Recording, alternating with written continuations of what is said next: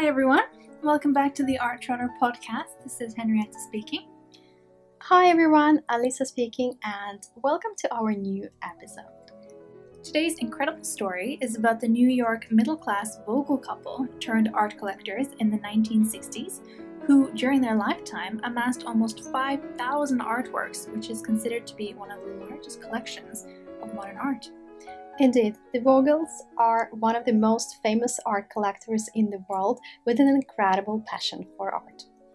It all started from their wedding, actually, in the 60s with crushed car parts by American sculptor John Chamberlain. That's true. Herbert and Dorothy Vogel developed a common passion for art from their early years together. It was actually Herbert who started his passion and who introduced Dorothy to this hobby, and they gradually started collecting.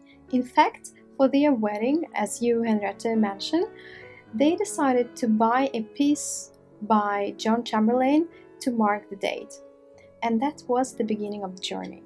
In fact, they continued to buy art not only just for collecting purposes, but also as gifts to each other and to mark important dates for them and their family. It's a wonderful story. It is incredible also to know that Herbert worked all of his life as a postman while Dorothy was a librarian in a local Brooklyn library.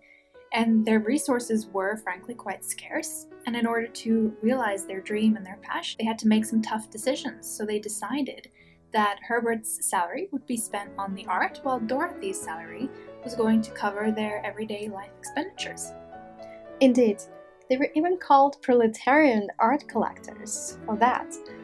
And at that time, in the 1960s, pop art and abstract expressionism were in vogue, but too expensive for the couple to afford. However, on the other hand, minimal and conceptual art had yet to be welcomed to the art world establishment, and this became the focus of the Vogels collection. Herbert and Dorothy used to visit artists' studios in New York after their work to find a rare, exceptional new piece to add to their collection.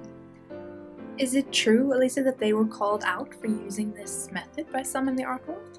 Indeed, it is partially true, but we can also be impressed by their ingenuity to find a good deal.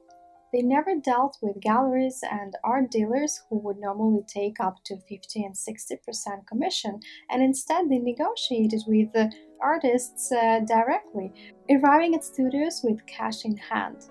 They were also passionate about unknown talents and often tried to develop the emerging talents by often encouraging them to draw more or to create more. They were very art sensitive and had a particular flair to detect new emerging talents. Indeed, they did. There is, for example, David Reed, who is now a famous conceptual artist, and credited the couple for encouraging him to make more drawings, which would become a major element in his practice.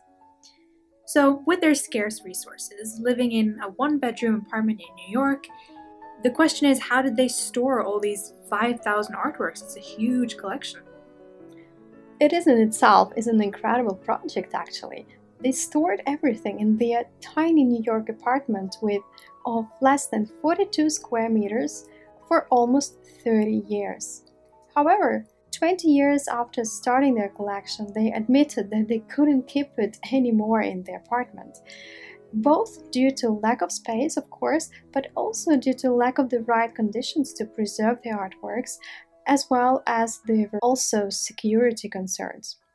They looked for different alternatives, knowing that they wanted to donate their collection and make it available for free to the general public. So what did they decide in the end? In the 90s, they chose the National Gallery, which is free for the public and has a policy to keep the collection and never sell it. The curator at the time also gave a small annual annuity to the couple for their very generous donation.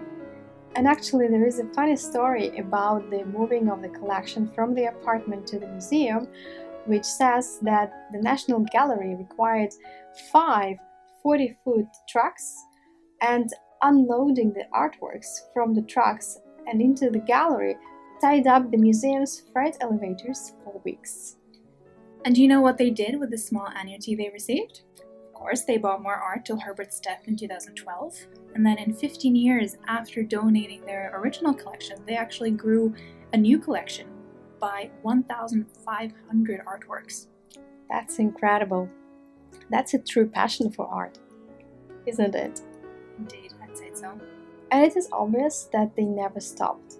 But unfortunately, when Herbert died, Dorothy stated that she would no longer buy art because they were a buying team. That's quite a sad ending, to be fair, but it's also quite touching that she stuck so strongly to this idea of them being a team. It's a little bittersweet in a way. This is all for now. We hope that this story about the Vogels inspired you to start collecting and discovering art. See you in our next episode, and don't forget to follow the Art Trotters podcast. Bye for now. Bye everyone!